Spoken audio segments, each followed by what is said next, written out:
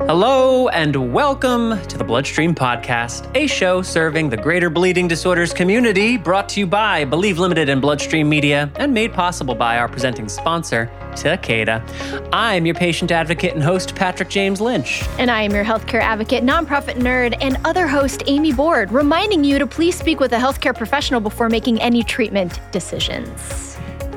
On today's show, we have comedy writer Drew Johnson and mountaineer Chris Bombardier.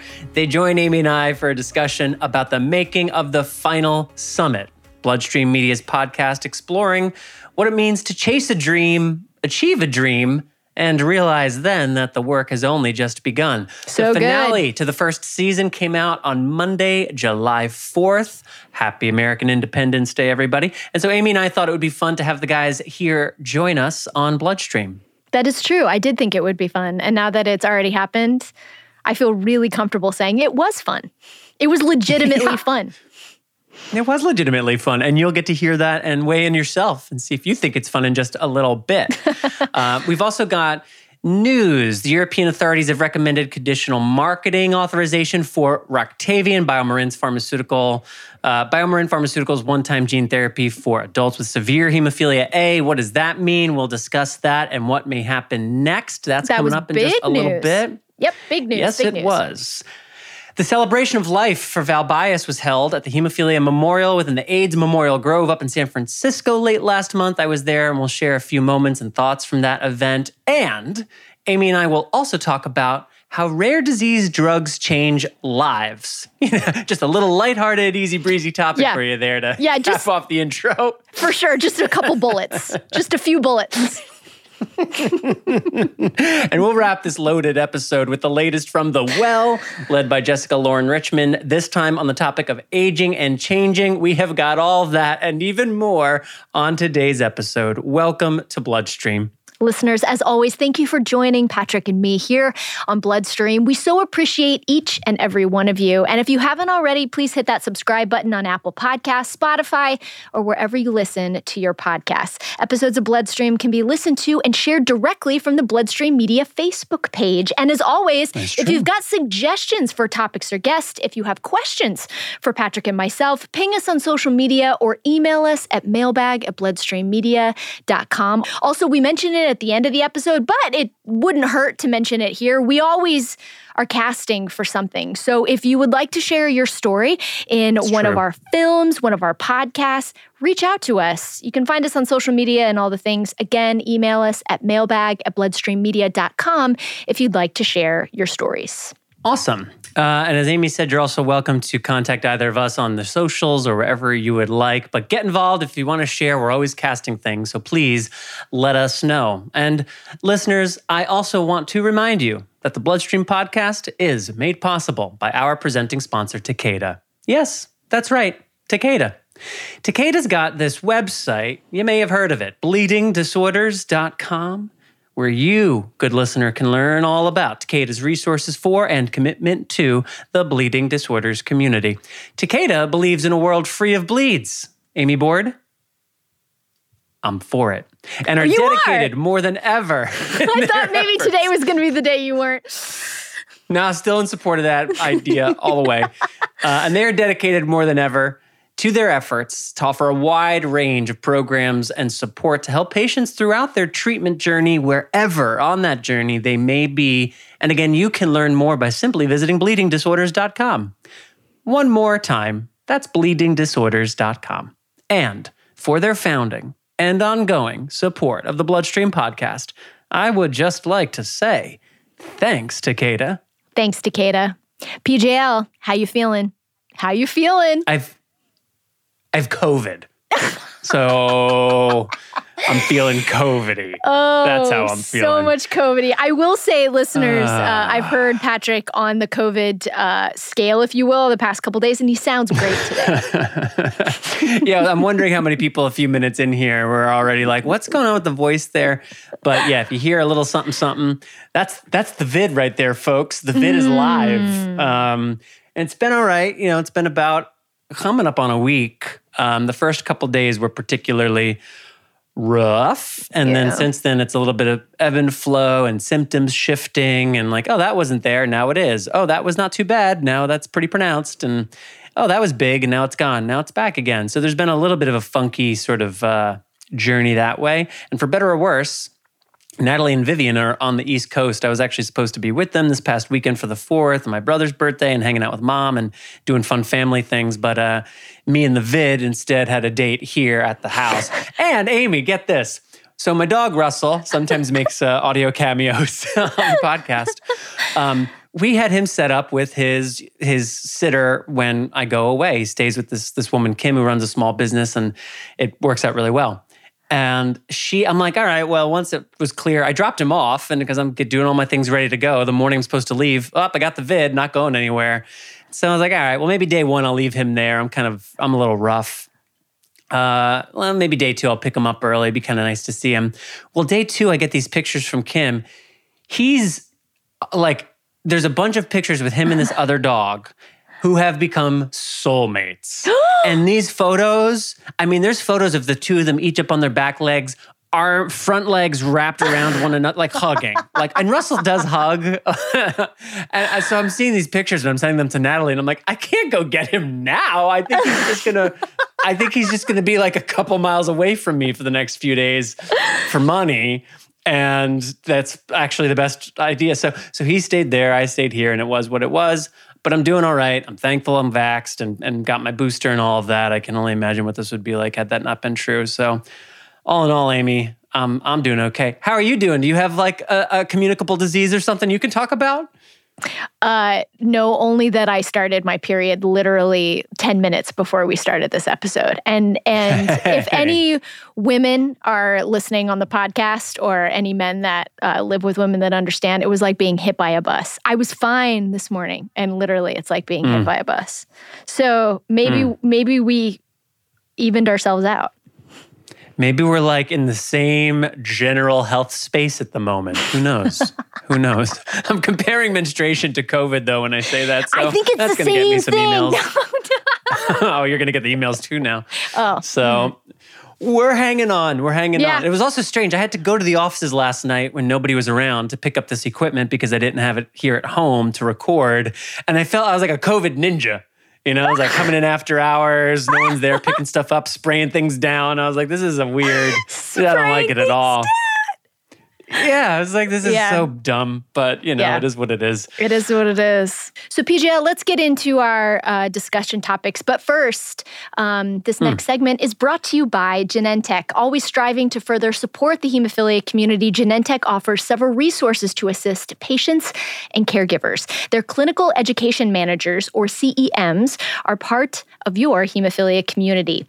They have years of nursing and clinical experience, offer one-on-one support, and can help answer your hemophilia-related questions. CEMs do not provide medical advice. If you have questions about your medical condition, contact your healthcare provider. Get one-on-one support from your local CEM throughout your entire hemophilia journey at www.talktoacem.com. Thanks, Genentech. Thanks, CEMs. Thank you, CEMs, and we will have that information in the program notes. I personally would love to ask you about how the celebration of life for Val was. It was at the AIDS Grove, which is just... It was at the AIDS Grove. Perfect. And just kind of want to, ask you your thoughts, your impressions. What was it like? Yeah.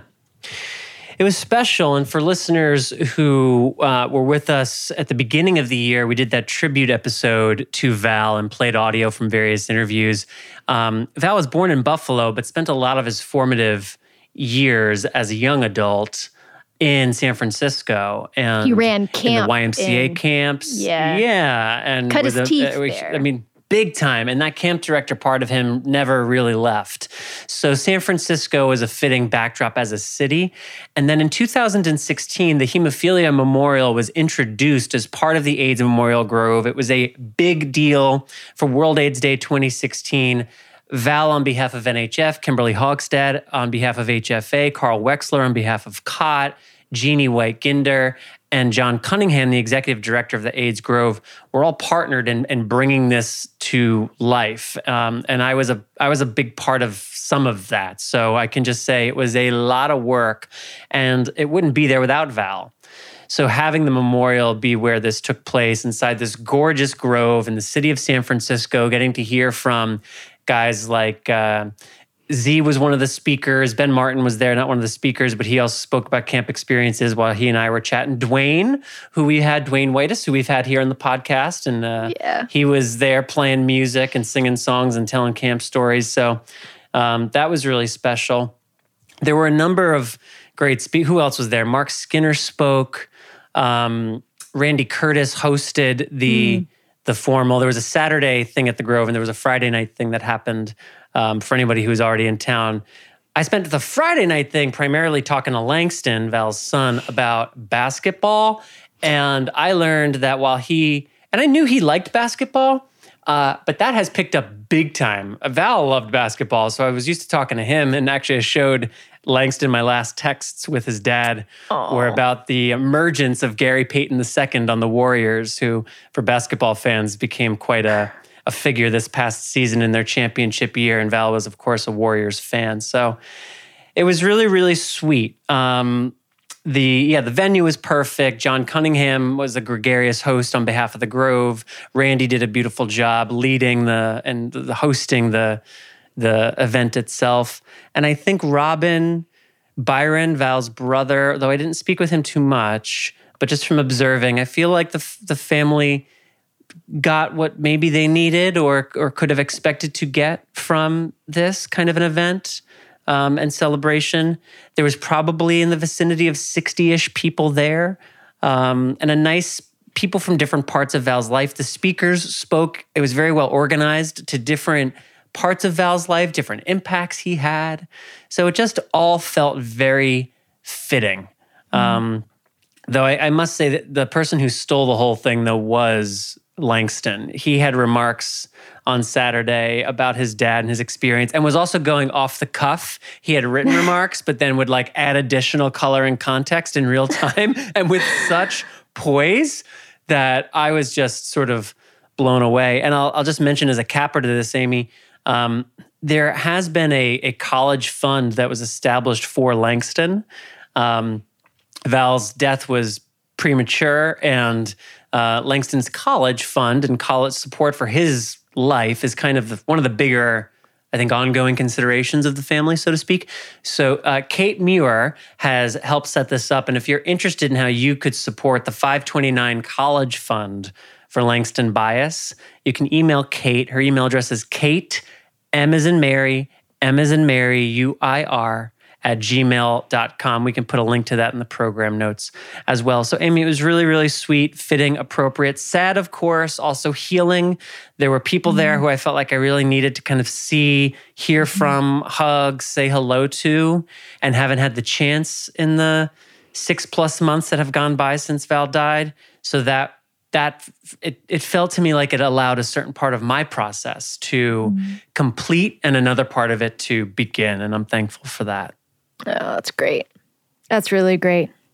I love that man. I'm so glad that happened. He was such an integral part of a community and a movement in our bleeding disorder space, and to have that proper honoring in a place that's really sacred to us, and something that he was so integral in creating and advocating for and pushing. It's so meaningful. And I find myself just missing him dearly, and just aching, that we didn't get the chance, on the, back end of the pandemic to be able to, see him and have a conversation one more time. Yeah, I hear you. So thank you to everybody who helped to make that happen. I'm glad I could be there. And we love you, Val. You'll come up again on this podcast, no doubt. You really will. Very fun to have his voice on that memorial podcast that we had. And I hope we will hear from him again. Yeah, and such great feedback to that too. And just not to spend too much time here, I may have even mentioned this previous on the episode, but so Val's first wife, Katie, who contracted HIV from Val when they did not realize he had it, which is unfortunately not an uncommon story in our community of people with their partners. But there were people from Katie's life who have listened to the podcast, and one person in particular who sent some feedback about how there was like not another way in which they could engage with Val's passing and what it meant for them and what his life after Katie went on to be. And I just thought, what a neat thing. Like this person, can benefit because we put this together. So I'm very pleased that we did that. Yeah, me too. All right. Little bit of a tough transition, but we're going to take a bit of a left turn now and talk about this news that Roctavian recommended for use in EU as first gene therapy for Hem A. That's the title of an article by Lindsay Shapiro in Hemophilia News Today. And as mentioned at the top, the European authorities have recommended conditional marketing authorization. So that's the specific stage we're at for Roctavian, also known as Valacocta. You'll recall our discussion of this previously, but it's BioMarin's gene therapy for adults with severe hemophilia A.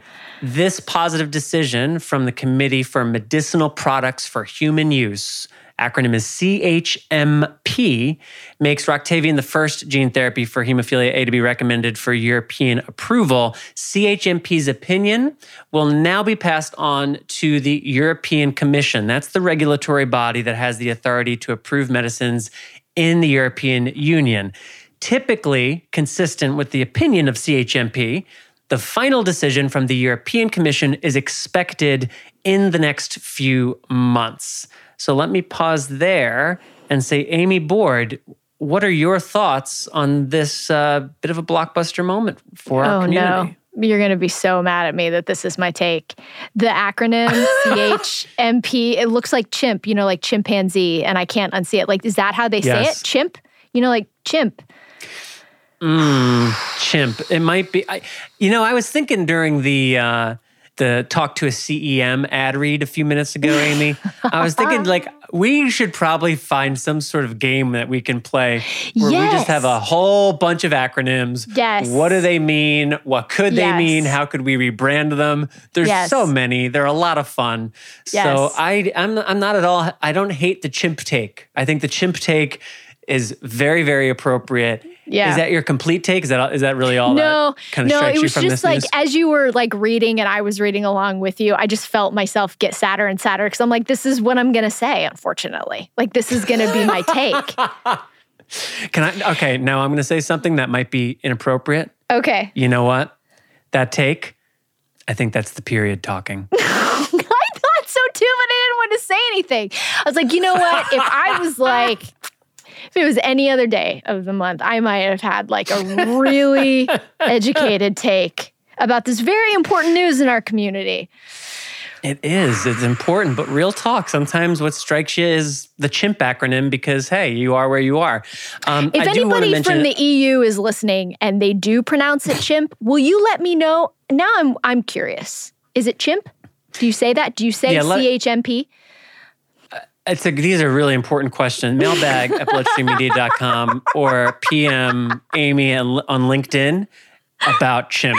We really need to know about this. It's very important. I'm so bummed this is a podcast, not a video. Listeners, you should have seen the very earnestly serious face that Patrick just had of these are the tough questions. Earnest. He was so earnest. I should mention as well, the article does go on to state two things of additional global interest. BioMarin anticipates the European approval may help provide additional patient access to the therapy through named patient sales in Middle Eastern and African countries and could facilitate additional market registrations. That is so exciting. There's a bit of a ripple effect. Yeah. And we don't, I think, traditionally anyway, often hear about Middle Eastern and African countries being so early in the adoption list and when there's new products. So that's kind of exciting to me. And then lastly, and maybe most of relevance to the majority of our audience, a similar application to the U.S. Food and Drug Administration is expected to be resubmitted, because as we know, there have been previous applications that were denied, resubmitted by the end of September, according to BioMarin. So we're not too far out from when that application will be resubmitted to the FDA. And I think, and this actually may be based on things we shared here previously, Amy, I think it'll be 3-4 months maybe after that, where we will then hear a response from the FDA. So beginning of next year here in the US. Yeah. And again, keep listening to Bloodstream. We will always have updates about this. This is very big for our community. And this is a big step. This is something for us to kind of watch and see how it unfolds. And excited for patients in the EU. And the future looks bright for the bleeding disorder community. It really does. It really does. It really does. And I think at times, this work that we do here at Believe Limited can feel, a bit like any job, just slapping out deliverables and those types of things. But every once in a while, you kind of are reminded about the incredible work at the forefront of what we do, which truly is how science is moving towards, I think really changing people's lives. And it's very exciting, and it's very exciting to be a part of, and it's kind of incredible to watch, I think, unfold. I'm glad you said that. So let's use that to actually chat a bit more about how science and these moments, people's lives get changed. You were sharing a little bit with me yesterday, Amy, not related to hemophilia, another rare disease that we do some work within. But you had an experience with someone yesterday who you had or recently, you told me yesterday, and you had experienced that person a while back, and there was a bit of a night and day sort of, well, you tell the story. Well, we worked with a patient that has a very rare genetic disorder, another mutation that affects red blood cells, and we saw a bit of a before and after, and it took us back a little bit. We were able to meet with this patient, I guess in the fall of last year, and hear her story. And she was lethargic. She was tired. She spoke really evenly and very slowly and quietly. Lovely, absolutely wonderful. Very excited to be there, but it was just kind of the nature of her cadence. And we had her back on the show, I guess just within the last month, so a few weeks ago. And she was full of energy, and her eyes kind of sparkled, and it was really exciting. It was really exciting to see, I think, how drugs and science can change lives, and we don't see that a lot. I think we're very cynical because a lot of things just kind of like mask symptoms, and some of the work that's being done in biotech in particular truly has life-saving potential, and it's very exciting. And it's something that I think it takes so much time and so much patience. But it's something that, I don't know, it was just incredible to witness. It really was. Well, I think when you have a moment with a person benefiting from a therapy and benefiting from all of the years, decades, however many hundreds of people in the working chain it took over that period of time to finally have a therapy, the end goal at the end of the day is for that therapy to change a person's life. And you're right, it can be easy to sort of forget that part. And we hear this from the biotech companies, the pharmaceutical manufacturers. It's why they bring patients in to speak to the people at the plant and speak to the people who are behind the scenes to help refocus on this is why it matters. Because to your point, everyone's job at certain points is a job. And it's important to have those moments where you sort of recenter around, oh, right, but we work for a company that makes life-sustaining, life-optimizing drugs for people. this job's really important.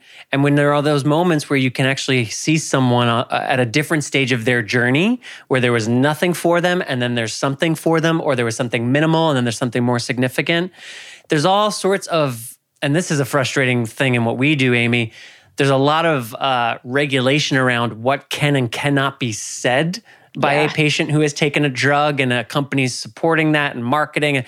And I get it, and I generally appreciate it, but it sometimes only makes it that much harder to appreciate that these things do have such incredible impacts on the patients that are designed to serve when everything goes, well. Yeah, I agree. I really agree. So anyway, on this podcast, we really, we celebrate that. We celebrate the science aspect of it. We celebrate clinical trials. We celebrate being a part of it as a patient community, educating, advocating for ourselves. I think the hemophilia community is a leader in that. I have always felt that. I've been around chronic disease for a long time, and now getting into more specific, targeted, rare genetic disorders. It's something that it has been started by patient advocates, started by a bunch of caregivers and patients who have been tireless in advocating for their children and for their family members. And I just think it's a neat thing to be a part of. And when you see it actually in the world of how it affects a patient, it's really difficult to think anything else other than this is extraordinary. It's extraordinary. Yeah. Yeah, it is.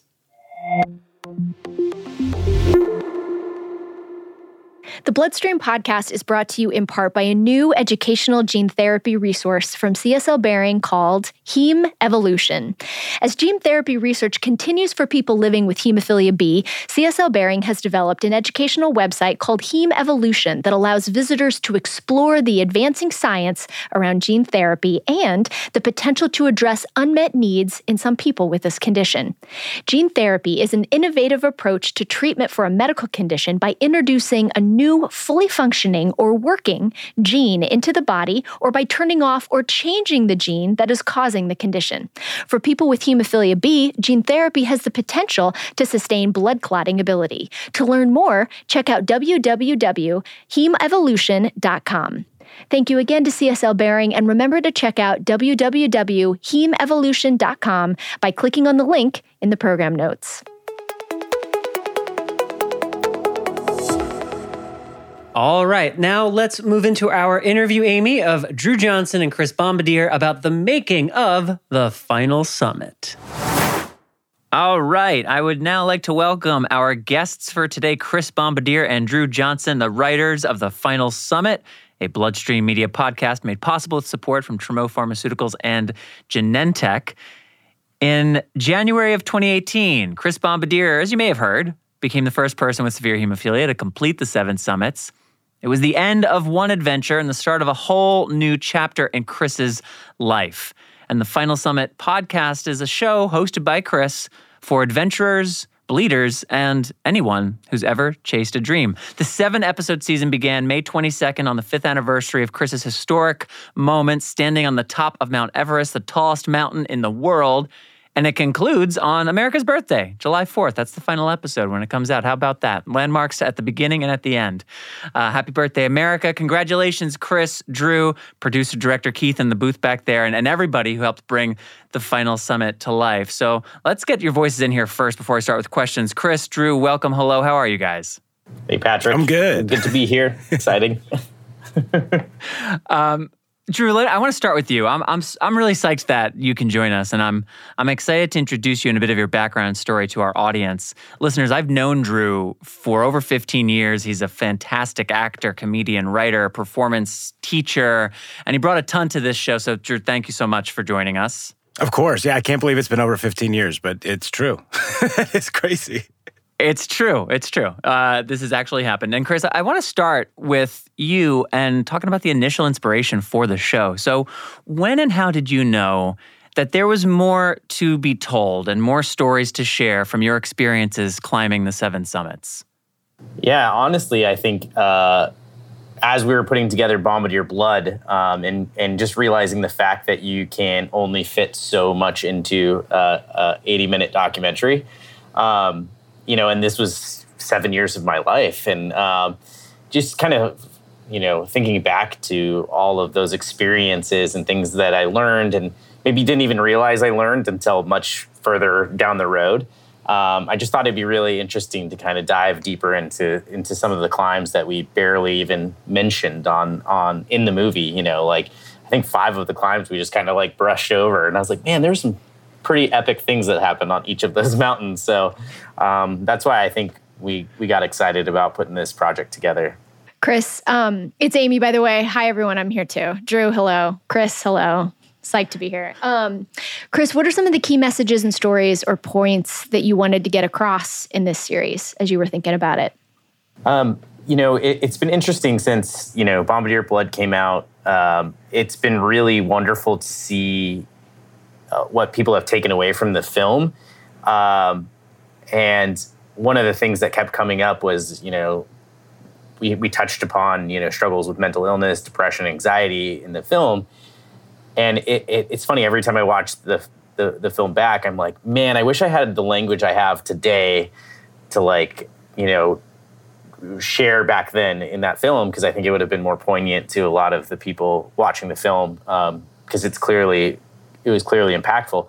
So I think that's one of the things I really wanted to touch upon was, get really more, have a deeper discussion about the challenges that hemophilia specifically has had on my anxiety and depression, my mental health. So I think that was a big point of it. And then, this struggle with how to be, so-called man in society with a bleeding disorder when those two things are kind of confounding issues, a lot of things that you're told with a bleeding disorder is not to be, physically active or not, do these certain things. And how does that impact you mentally as well? So, and then, obviously for me, the big point is always bringing it back to health equity and how do we open up this discussion even more deeply than the film did about, the inequities in care around the world, especially since most of my climbs took me to countries that had less access to care than me. So I thought it was just a really good opportunity to really tackle all of those different topics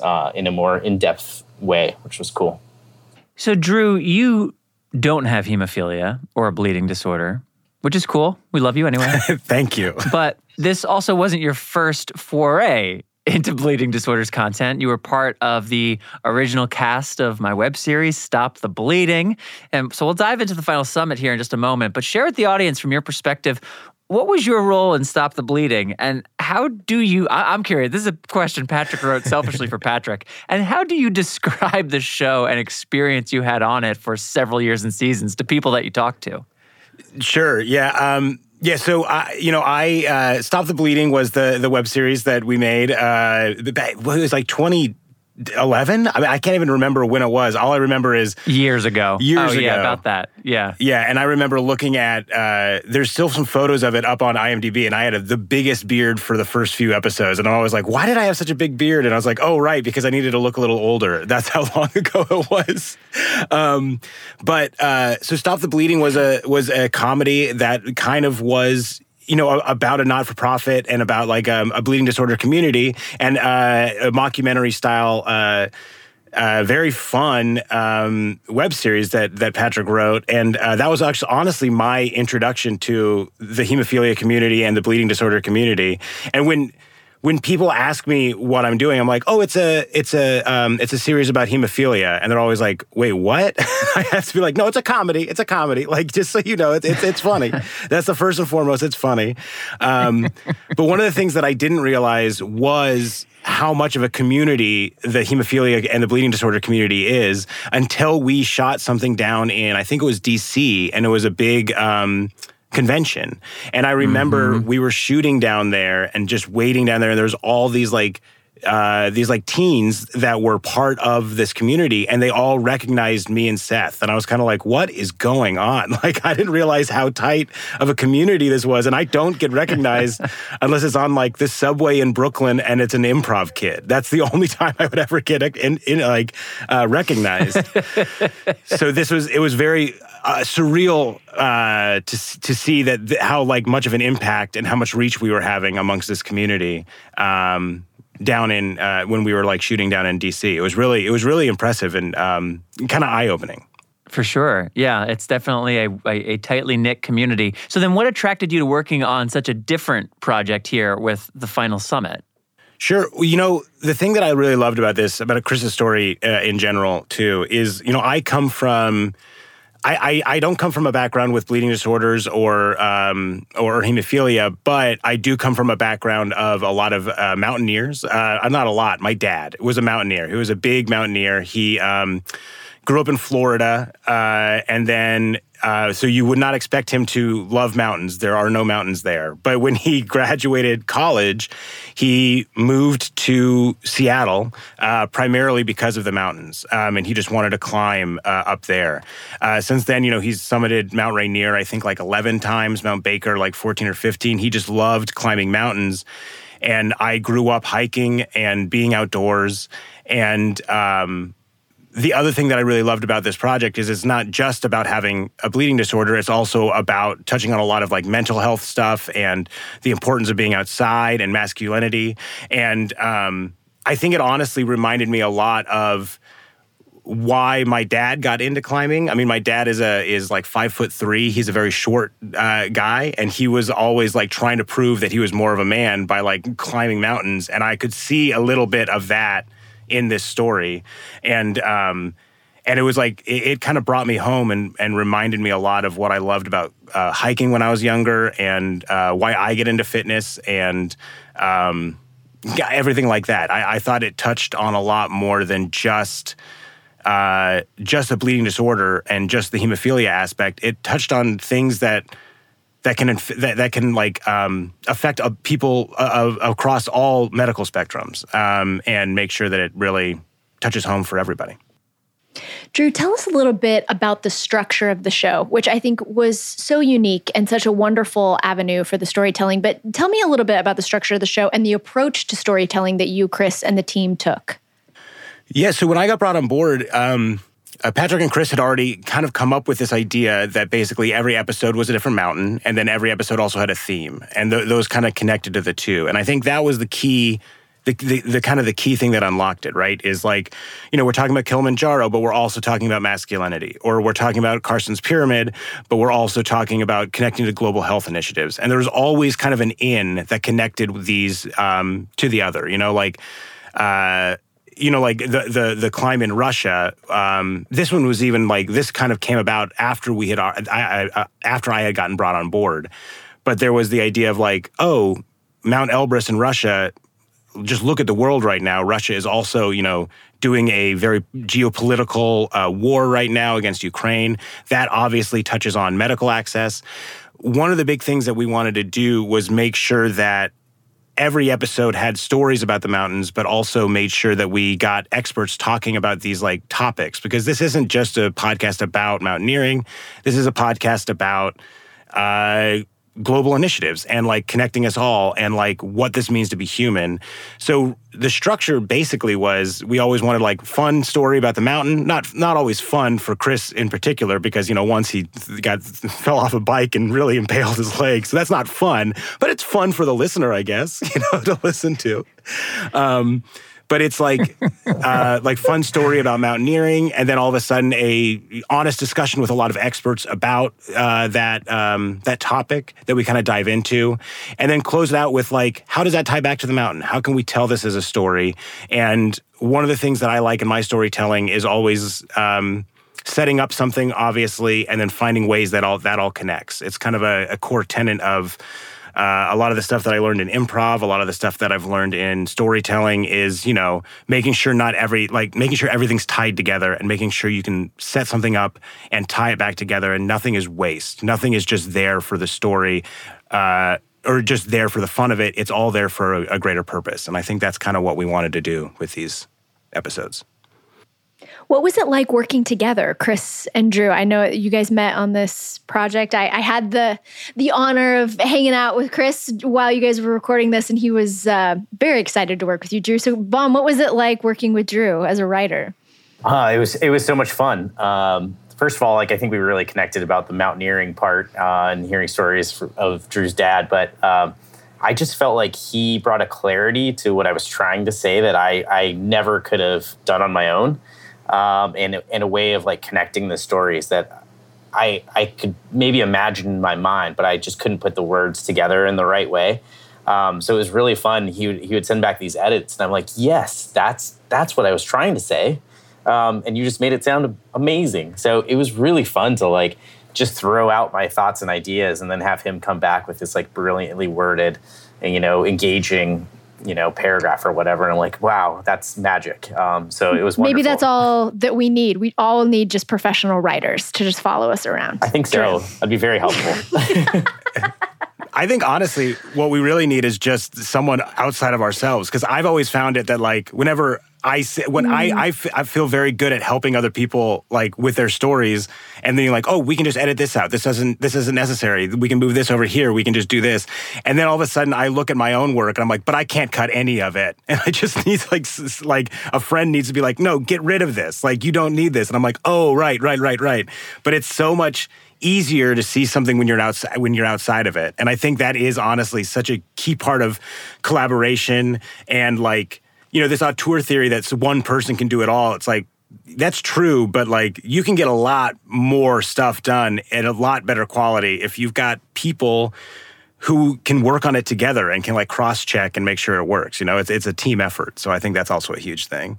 Chris, one of the moments that comes up in the final summit, it has you being introduced to, we'll say, a bit of a culinary adventure. I'm going to play a little audio from the show, and then we'll come back and I'll ask you a question about it.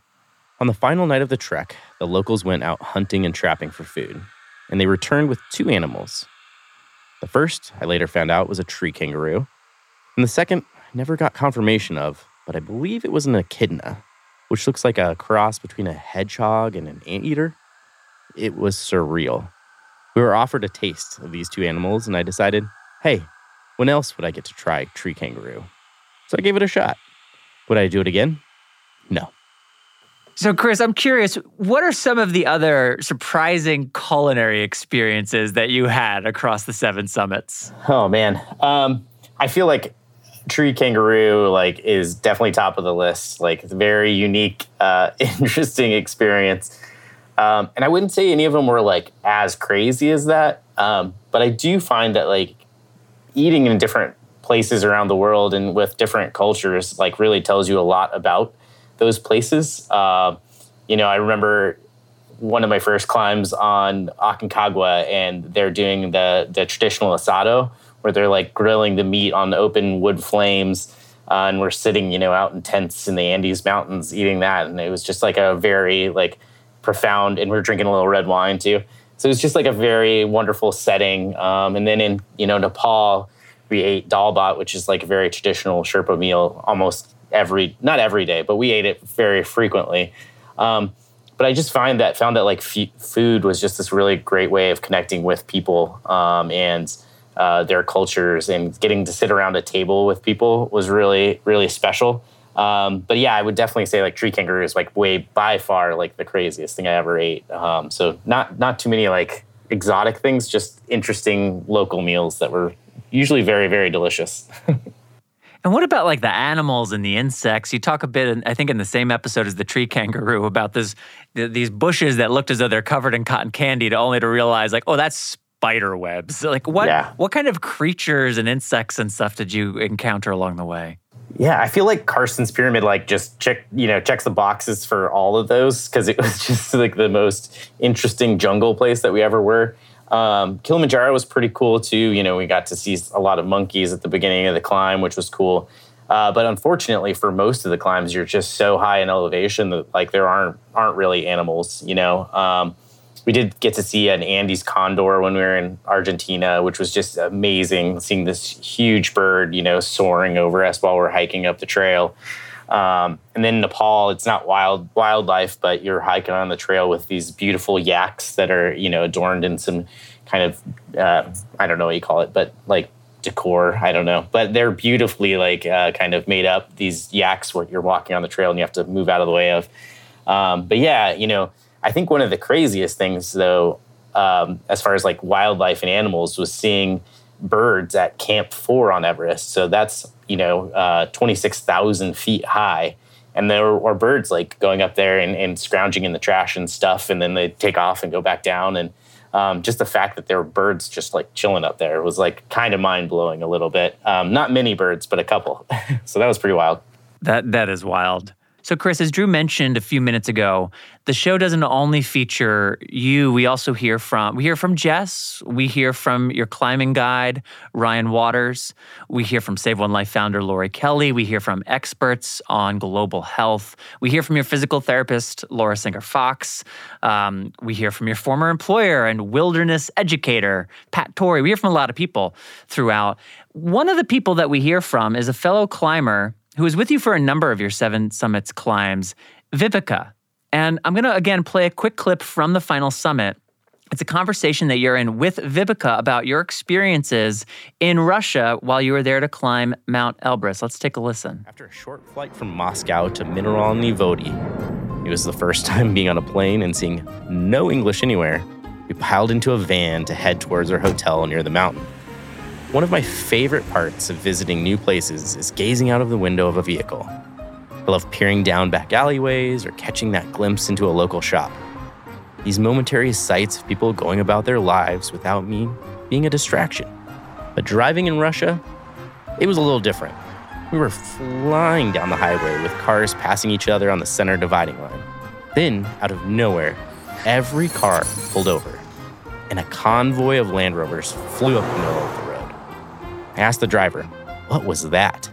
And he casually said, "Chechnyan leader." I suddenly had a recollection of the images of tanks on the TV when I was younger.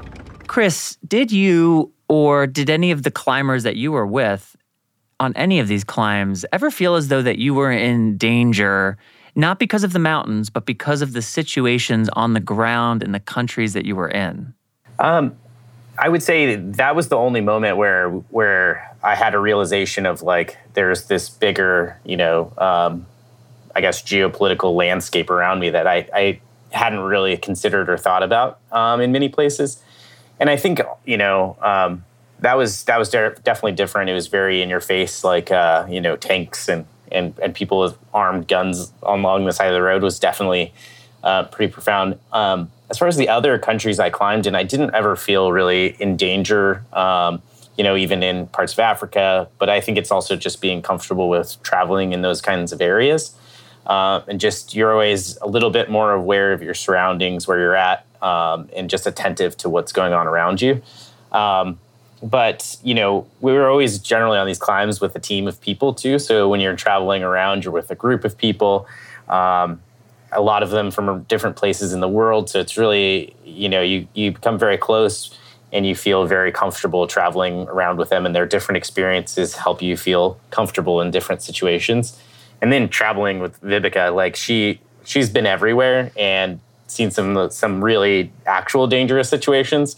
So if she's like really comfortable and calm, like if she tells me I don't need to be worried, like I'm good.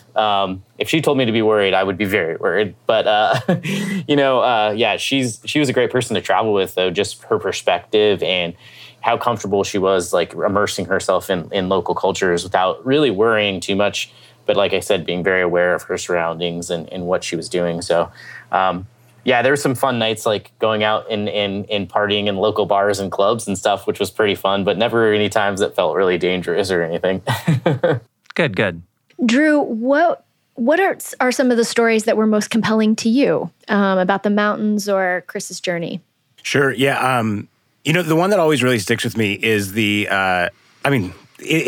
it's morbid to say, but the dead bodies on Everest were a thing that I remember hearing about and just reading about it and being like, what do you mean it was still clipped on the rope? Like this like body was there, was such a visceral thing. Because Everest right now, and Chris, you probably have more to say about it than I do about this, but it feels like Everest right now sometimes can be seen as kind of like a tourist destination where people honestly kind of go there who are kind of just going there just to climb. They don't quite have the right the proper training. You know, like I'm not a mountain climber, but I do run marathons, and it does feel to me like people who are like, oh, I haven't trained for this, but I can just run it. And it's like, you will collapse. Like you will not be able to do it, and it'll take you 7 hours. I feel like that is kind of what it feels like for this Mount Everest situation with the bodies. And like, what does that mean? Like just a visceral reminder of what it is that you're up against and what it is that you're actually risking in order to get to the top. That was one of the biggest stories for me that really, really hit home. And then the other one was hearing about Denali and about being up on the fresh snow and just being stuck there and like not being able to tell the person that you're with that we need to slow down. Because I have been there in physical situations and social situations where I'm like, I don't feel comfortable doing this, but you know, you have to keep doing it, or else that like pride that you have and this like this worry that you'll be seen as like not as fun or not as cool or not as physical as anyone else. Like it touches on so many other things. So both of those stories really stuck with me in a really profound way.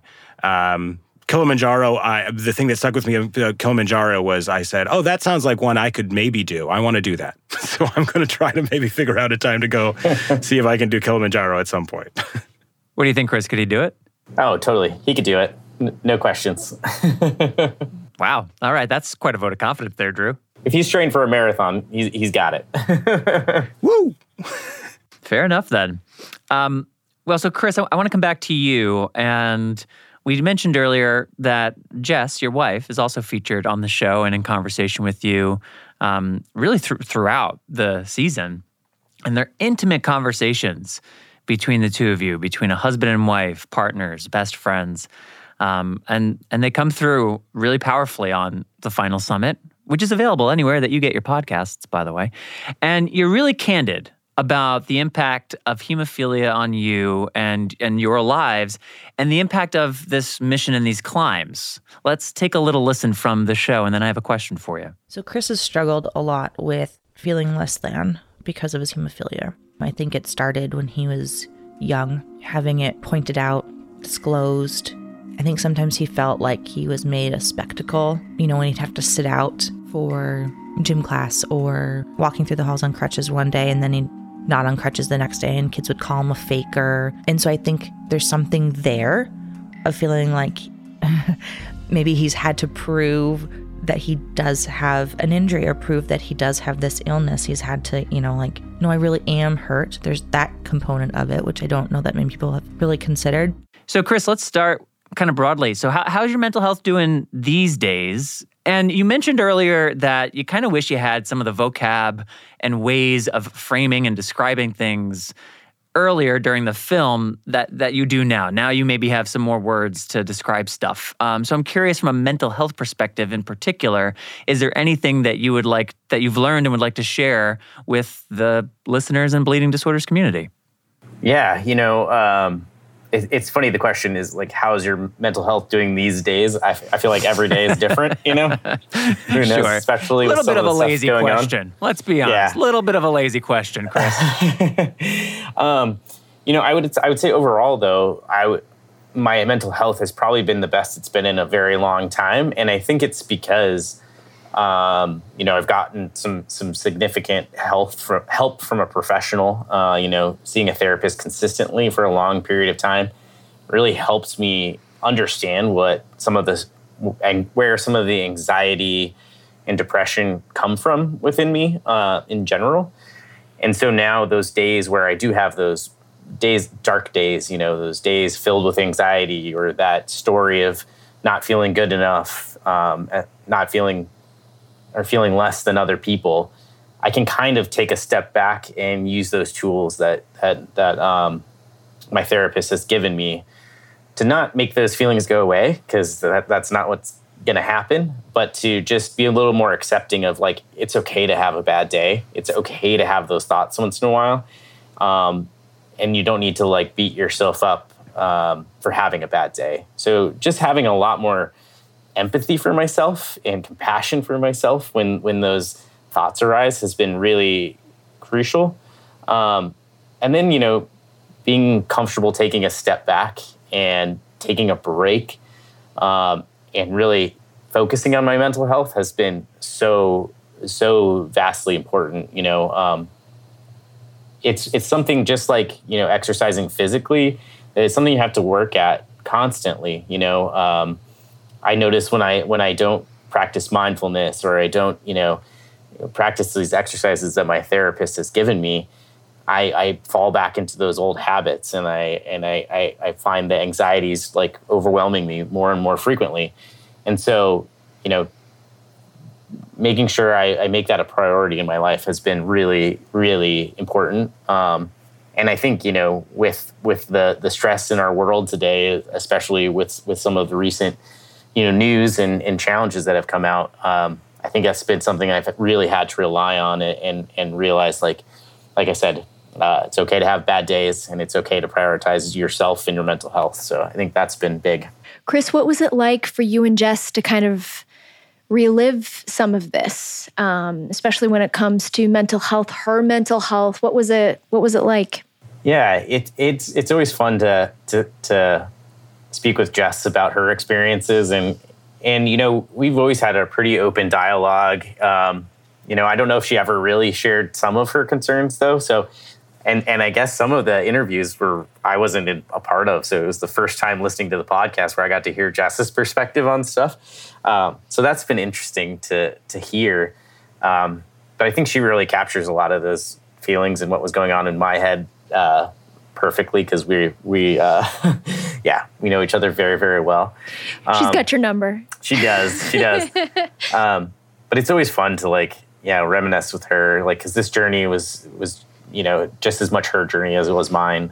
We've both grown up in a lot in this. I don't know how many years we've been dating. Oh, I should know that. Quite a few years that we've been dating and married. So I think, it was really fun to have that experience with her. Can you guys edit in the right amount of years? I was just about to say, we're not going to edit that out. Wah, wah. Wait, Chris, when is your anniversary? We were married in 2015, but we've been together since 2009. Was there a particular date in 2015? Yeah, October 2nd. Okay, there you go. So you know your anniversary. I think you're in the clear. I know that date. Yeah, but well, you say that like it. That's not true all the time of everybody. Drew, I want to turn to you for a moment here. Mental health is a critical topic, but it's also quite a popular and trendy one. And there's a lot of stuff out there, and there's a lot of ways in which it's discussed, and some more tactfully and with more depth than others. I'm curious to know from you, what were your thoughts about how to most meaningfully weave in Chris and Jess's mental health experiences as part of the show without it becoming overbearing or taking over the show, or feeling as though we were trying to just do something that was kind of trendy or popular? Right. Yeah. Well, I've worked a lot in the comedy space of mental health. I wrote on a show called The Chris Gethard Show for a long time, and one of the main topics we would talk a lot about on that show was mental health, and in therapy and making sure you're taking care of yourself and things like that. I think one of the things about this show that I really appreciated, and what I really appreciate about Chris in general, is there's a nice balance of physical health and mental health that kind of that balance each other out. Because I think there's a common thing that happens where a lot of people will brush aside mental health in favor of physical health and be like, I'm just not exercising enough, or I'm just not taking care of my body. That's what's the most important thing. Or no, I just need to go clear my head. And what oftentimes that means is that you're pushing back a lot of the mental health stuff and not actually addressing it in favor of, getting ripped and looking good. That's not always what it is. But, I think it is a little bit of making sure that you need to, it goes toe to toe. Your mind is a part of your body, and they're all connected. And so there is a lot of things that aren't discussed enough about how connected we all are internally and externally. And I think one of the things that I wanted to make sure of in this show was, showing both sides of it, showing that you may have this physical prowess and you may be able to achieve these huge things, but that's not going to solve the problem of your of any kind of mental health issues. And I think that's an important aspect to look into and an important thing to highlight. Especially considering, the people that we see online or the people that we see who are physical influencers. And even when you look at like popular sports right now in the NBA and the NFL, a lot more athletes are coming forward and saying, no, we have to deal with our mental health right now. Simone Biles famously in the Olympics, was it 2 years ago already or last year? I can't remember when. I think so, but yeah. Maybe 2 years, yeah. Yeah. And so I think that it's a very frank discussion that needs to be happening. And from a storytelling perspective, I never thought of it as like, oh yeah, we're tapping into something that's hot right now. I think it's hot right now because it's something that hasn't been discussed at length for a long, long time and hasn't been discussed seriously for a long, long time. And I think there's just... I think it's good that we're finally getting rid of this idea that if you have any kind of down days or mental health like problems, just stuff it in the back and get over it. You'll be fine. I think it's good that we're talking about it and discussing it because we can't run from these problems. We have to face them head on. And I think any way that we can communicate that to every different group out there that needs to hear like, oh, it's not just physical, it's also mental. Like we have to take care of ourselves as a whole. And I think that's important. So I never really thought of it as like, this is the hot topic. I thought of it more as like, no, this is a real story that Chris went through and like a real challenge that Chris was working through. We have to talk about that honestly and openly and also tie that into how it helped both his physical journey and his like, for lack of a better term, spiritual journey or like way to get more like, global health initiatives together. I say spiritual more as not as religious, but more as like a hero with 1,000 faces kind of storytelling, like Luke Skywalker journey, I guess. But yeah, something like that. Ooh, Chris, you just got compared to Luke Skywalker. That's a win. That's a win for the day. Wow, what a drop, Amy. That was impressive. I didn't see Luke Skywalker coming up there at the end. I don't know. We only have a couple of minutes left, so I think maybe we have time for probably 2 more questions. Amy, I'll defer to you first. Is there any final question that you'd like to ask of either Chris and or Drew? Well, I guess no question, just more of a comment. I think Chris's climbs, and especially Everest and the making of Bomb Eater Blood, was such a defining time for the hemophilia community. And it was such a joy to kind of relive that in a way of what that felt like. It was really, great to hear your circle talk about it. And I guess in that regard, Chris, just to ask you, listening back to it, what are some of the things that you learned that you didn't really know, or, what was something that you learned by listening back? Oh, man, that's a good question.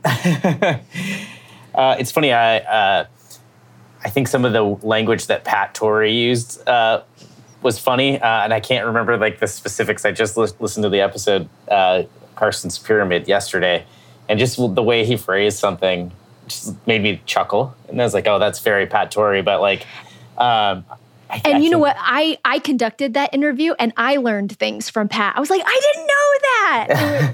Yeah. This was such a fun project. Yeah.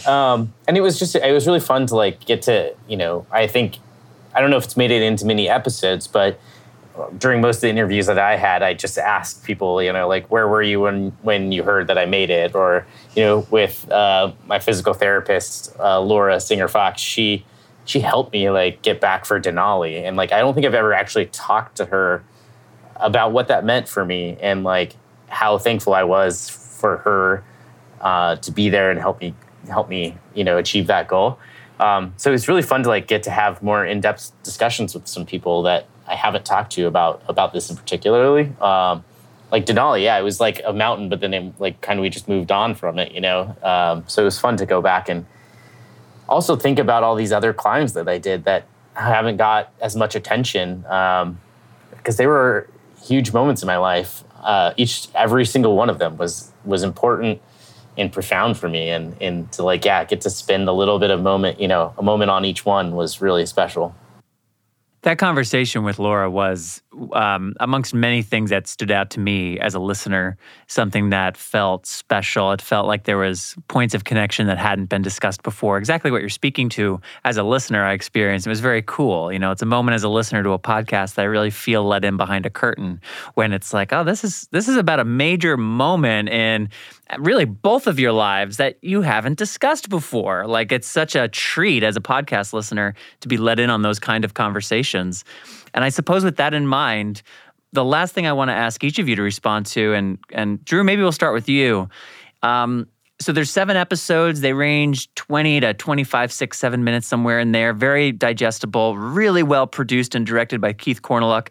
Lots of great audio design and storytelling from the post-production team in general. I think they're fantastic listens, but I also know that not everybody who's listening to this episode of Bloodstream right now has listened yet to the Final Summit. But they've made it to this point, the end of the interview with you guys. They've heard about all of this stuff. Maybe they're now just about ready to click play or click subscribe after they listen. What would you say to get them to make that final effort to click play, to click subscribe, and engage with the Final Summit? What is your call to action to listen to the Final Summit? We'll start with you, Drew.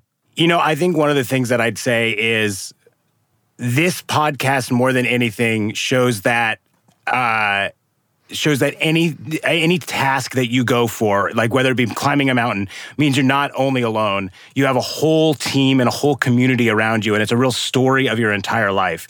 Listening to every one of his episodes and all the people that were involved, whether it's Laura Fox or Pat or Jess, like all these people who are a part of Chris's life, this is all their story too. And so I think it's a great story that's kind of a heartwarming, wonderful story, not just about one man's journey up a bunch of mountains, but a whole community helping someone get to the top of the mountain and helping him achieve his dreams. And that it's not just one man's quest, it is an entire village. It doesn't take one man, it takes a whole village. And I think it's kind of a heartwarming, wonderful, but also like challenges some preconceptions you might have about both bleeding disorders and mountain climbing. And I think it's really an eye-opening, wonderful story for everybody, bleeding disorder or not. Fantastic. Well, I know I'm going to go listen to it. You got me. That compelled me. Chris, what would you say? What's your call for people to listen? Well, I was really happy that Drew went first on that one. Because I could just say like ditto, right? I think that's definitely a huge part of it. For me, it's very personal, obviously, like getting to revisit all of this and tell these stories more in depth has just been really, really interesting and really good, in retrospect. But I think for me, I just hope people can understand how life can take you in just such different directions than you ever anticipated and present you with these unique opportunities. And, I think it's in the last episode, with Karsten's Pyramid, just about saying yes to the mess. Like you might not have every detail figured out about where you want to be in 5 to 10 years, but just being open to the experience of life, because it's amazing what adventures and experiences that you can have along the way if you just kind of allow yourself to be a part of it and not so focused and worried about the little minute details, I hope that people pick up with that. And I hope that really, people that are struggling with maybe anxiety or depression hear this, and maybe they're surprised that I struggle with it still to this day, but I hope maybe somebody reaches out for help from this podcast. And then finally, I hope people listen to this podcast and gain a little bit of insight about, what health equity looks like around our world, and maybe afterwards do some research about what they can do to help. They can visit saveonelife.org, or they can just, visit all sorts of websites, get involved and understand what this global community is that we live in, and how we can be a part of change. So.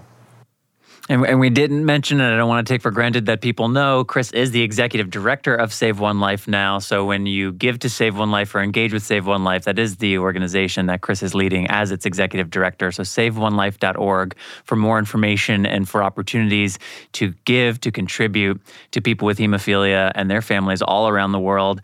And the Final Summit from Bloodstream Media, a podcast for adventurers, bleeders, and anyone who's ever chased a dream. It's available anywhere that you'll find your podcasts, Apple Podcasts, Spotify, and so forth.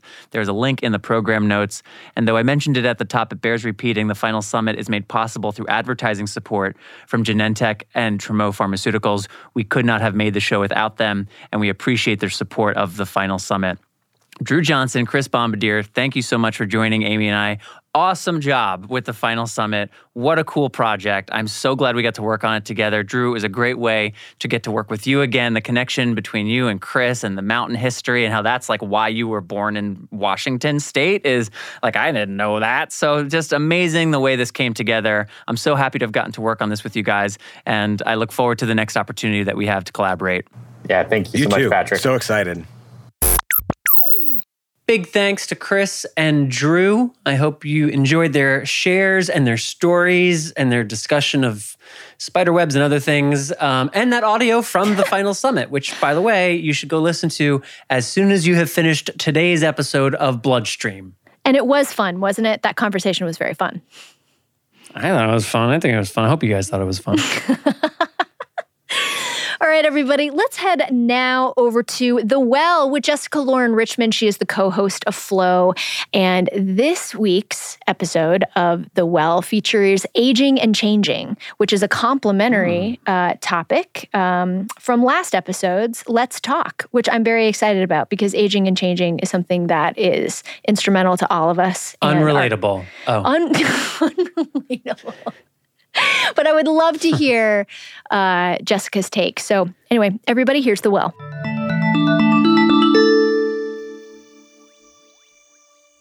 Ow, my back. I need a nap. It's no fun getting older. Speak for yourself. This morning, I had a sty in my eye. It's a major bummer, pretty gross. I let my dog lick my face too much. What can I do? I'm in my late 30s, thank you very much, and I know how to handle a sty. Warm compress, rest. In my 20s, I did not know such things. I still had to learn about what happens to eyelids when you get an uncomfortable piece of dirt or debris stuck in the delicate skin texture. I went to doctors, read up on the situation, the sty situation, and now, from my experience, I can more easily manage to move through this discomfort. Here's the thing about getting older. My back. Sucks. I need a nap. It's no fun getting older. Speak for yourself. And welcome to The Well. We are standing by a wishing well. Speaking for herself on the topic of age is Esther Bensian, 97 years old, my paternal grandma. So you feel old, but what do you mean by old? Do you mean pain? You feel hurt roll over. Mm-hmm. You feel like, you feel like old. You don't feel like jumping around or, doing things. You know what I mean? You just feel So you feel tired? Tired. I asked her what it means to age from her point of view. That's what feeling old is. Because otherwise, if you don't feel tired... There are days you get up and you go, oh boy, let's see what I can accomplish today. Mm-hmm. There's so much I have to do, Those are the days you feel like you're just a kid again. Mm. You know what I mean? Not a kid per se, but you feel much younger than you did when you didn't feel like doing anything, When they tell you, oh, you're 90 or you're 60 or you're 50, it's just a number. Just a number. It's about how well you feel. It's according to how you feel. Mm-hmm. Just a number. Mm-hmm. Like if you feel well or not, if you feel sick, if you feel tired, if you feel like you don't have energy, if you don't have motivation, then you feel old. But if you have those things, it doesn't matter what age you are. The hypothesis is you're not tired because you're old. You're getting old because you're tired. Let us not seek the fountain of youth here at The Well. If oldness is being tired and uninspired, then age is about growth. Seeking inspiration, a flower does not unbloom. Why in the world would anyone want to be 22 again? Realistically, what did you like about ages 13 through 30 the most? You're about to hear some audio from Matt and Mike, who spoke with Amy and Patrick at HFA this year. I feel like that I am a Ferrari at heart and I have a Pinto body because of hemophilia, if that makes sense. My joints, it's great because every generation gets better and better. All right, Mike. If it all comes back to energy, the Ferrari at heart, then when someone says they still feel like a kid, just everything hurts, I can't help but think, okay, everything hurts all the time. Okay, do you remember your teeth growing in? That hurt. Bones aging hurts. Like I say, I tell everybody it's just a number. Yeah. And you can't tell me, oh, I feel like 80. You don't know what 80 is. Yeah, no. Not till you get there. What does 80 feel like? I have no clue. You're 90. I'm 97. You're 97, I mean. I remember going to the gym until I was 90, 94. Yeah. I wish I was still going, but I can't. What do you still do stretches? Look, I can't do now what I did then. That's the difference. I can't get on the floor. If I get on the floor, who's going to pick me up? There's always been pain. It's just different at 8 than at 80. I still feel like a kid, but everything hurts. Ugh, sorry, then you kind of did it wrong. Use your time to prepare for the pain that's coming. With chronic pain, pain is not new. When you're used to pain, you have an advantage. Managing pain is not new either. What has been my experience with aging during my life? Getting older, it's interesting because I feel like I'm getting better and more healthy the older I get. I feel like I'm in the best health of my life, and it's not. I think having a disadvantage of having hemophilia, like in a sense, has become an advantage by okay, I've got this problem, I bleed, all the other kids can run around and do these activities. I have to compensate for it. I have to think about things in the future like insurance and healthcare and make sure I'm taking my medicine on time. And that's made me more responsible. And so in that sense, I've already stayed like where other people might okay, you're turning 45, you're turning 50, you've got arthritis, now you can't do anything. No, you totally can. And if you're older than you were yesterday, that's good news. If you're not getting happier as you get older, then you're fine. Thank you, Jessica, for bringing us to and from the well again. And thanks again to Chris and Drew for joining us in the interview segment. As always, I want to thank our sponsors, Genentech and CSL Behring, for their support of this episode, as well as, of course, our presenting sponsor, Takeda, for making this and all episodes of the Bloodstream podcast possible. Amy Board, we are back again on July 22nd. What can listeners expect to hear on that episode? We have a phenomenal episode. We interview authors of a recently published article entitled Sexual Issues in People with Hemophilia, Awareness and Strategies for Overcoming Communication Barriers. I kind of want to run and hide, but I won't. It's fantastic. Fantastic. It is fantastic. I cannot recommend it enough. Wow, I couldn't think of the word. Did I tell you I'm getting a book? Greg is You're sending me getting the that book? Yes. So we did one of the interviews. There's going to be 2 interviews. We've done one of them already with the lead author, Greg Blamey, who is outstanding and Canadian, sometimes not mutually exclusive, often not, right? Shout out to Keith Cornelick, our producer. Mm-hmm. And he talks about, in the interview that you'll hear on the 22nd, the book that he helped create, because it was like, there's no good literature on this. And when it was done, I was sort of like, man, I'd like to get a copy of one of those. That'd be cool. But I didn't want to ask. Within 3 minutes, I had an email from him. He's like, what's your address? Yay! So I'm getting a book, which I don't know. Maybe that means that next time we can do some showing and maybe there'll be pictures. Maybe we can have social content. Who knows what could happen once the book arrives. Books are powerful. Going to be great. That's the bottom line. It's a phenomenal episode, and we can't wait for you guys to hear it here on Bloodstream next time. Next time. Yeah, I'm excited for that. That's on the 22nd. And with that, that is all for this episode. A reminder to subscribe to the Bloodstream podcast wherever you listen. and to share this episode with family, friends, colleagues, strangers, your postal carrier, your neighbor, maybe somebody that you met on a bus, maybe somebody that you haven't met yet, but that you might meet soon. And you're like, you look like a podcast listener, listen to the Bloodstream podcast. These are all the kinds of choices that you can make. But the point is, if you haven't already, be sure to subscribe and make sure to tell others to do the same wherever y'all get your podcasts. Also, if you have a bleeding disorders or a healthcare topic that you'd like us to discuss more, or maybe you have an expert or a guest that you're just dying to hear from. I mean, like dying to hear from. Or if you want to inquire about storytelling or casting opportunities for our podcasts or our films, you should email us at mailbag@bloodstreammedia.com. Or you can connect with us on social media because we're everywhere. You're going to find all of us. You're going to find Bloodstream Media. You're going to find Patrick. You're going to find Amy. You're going to find everybody on social media. We're on Facebook. We're on Instagram. We're on Twitter. We're also on LinkedIn. That's it. Shout out to all the committed LinkedIn users out there. I am your host, Patrick James Lynch. And I am your other host, Amy Board. And until next time, take self-care of yourself. Bye, everybody. Bye-bye.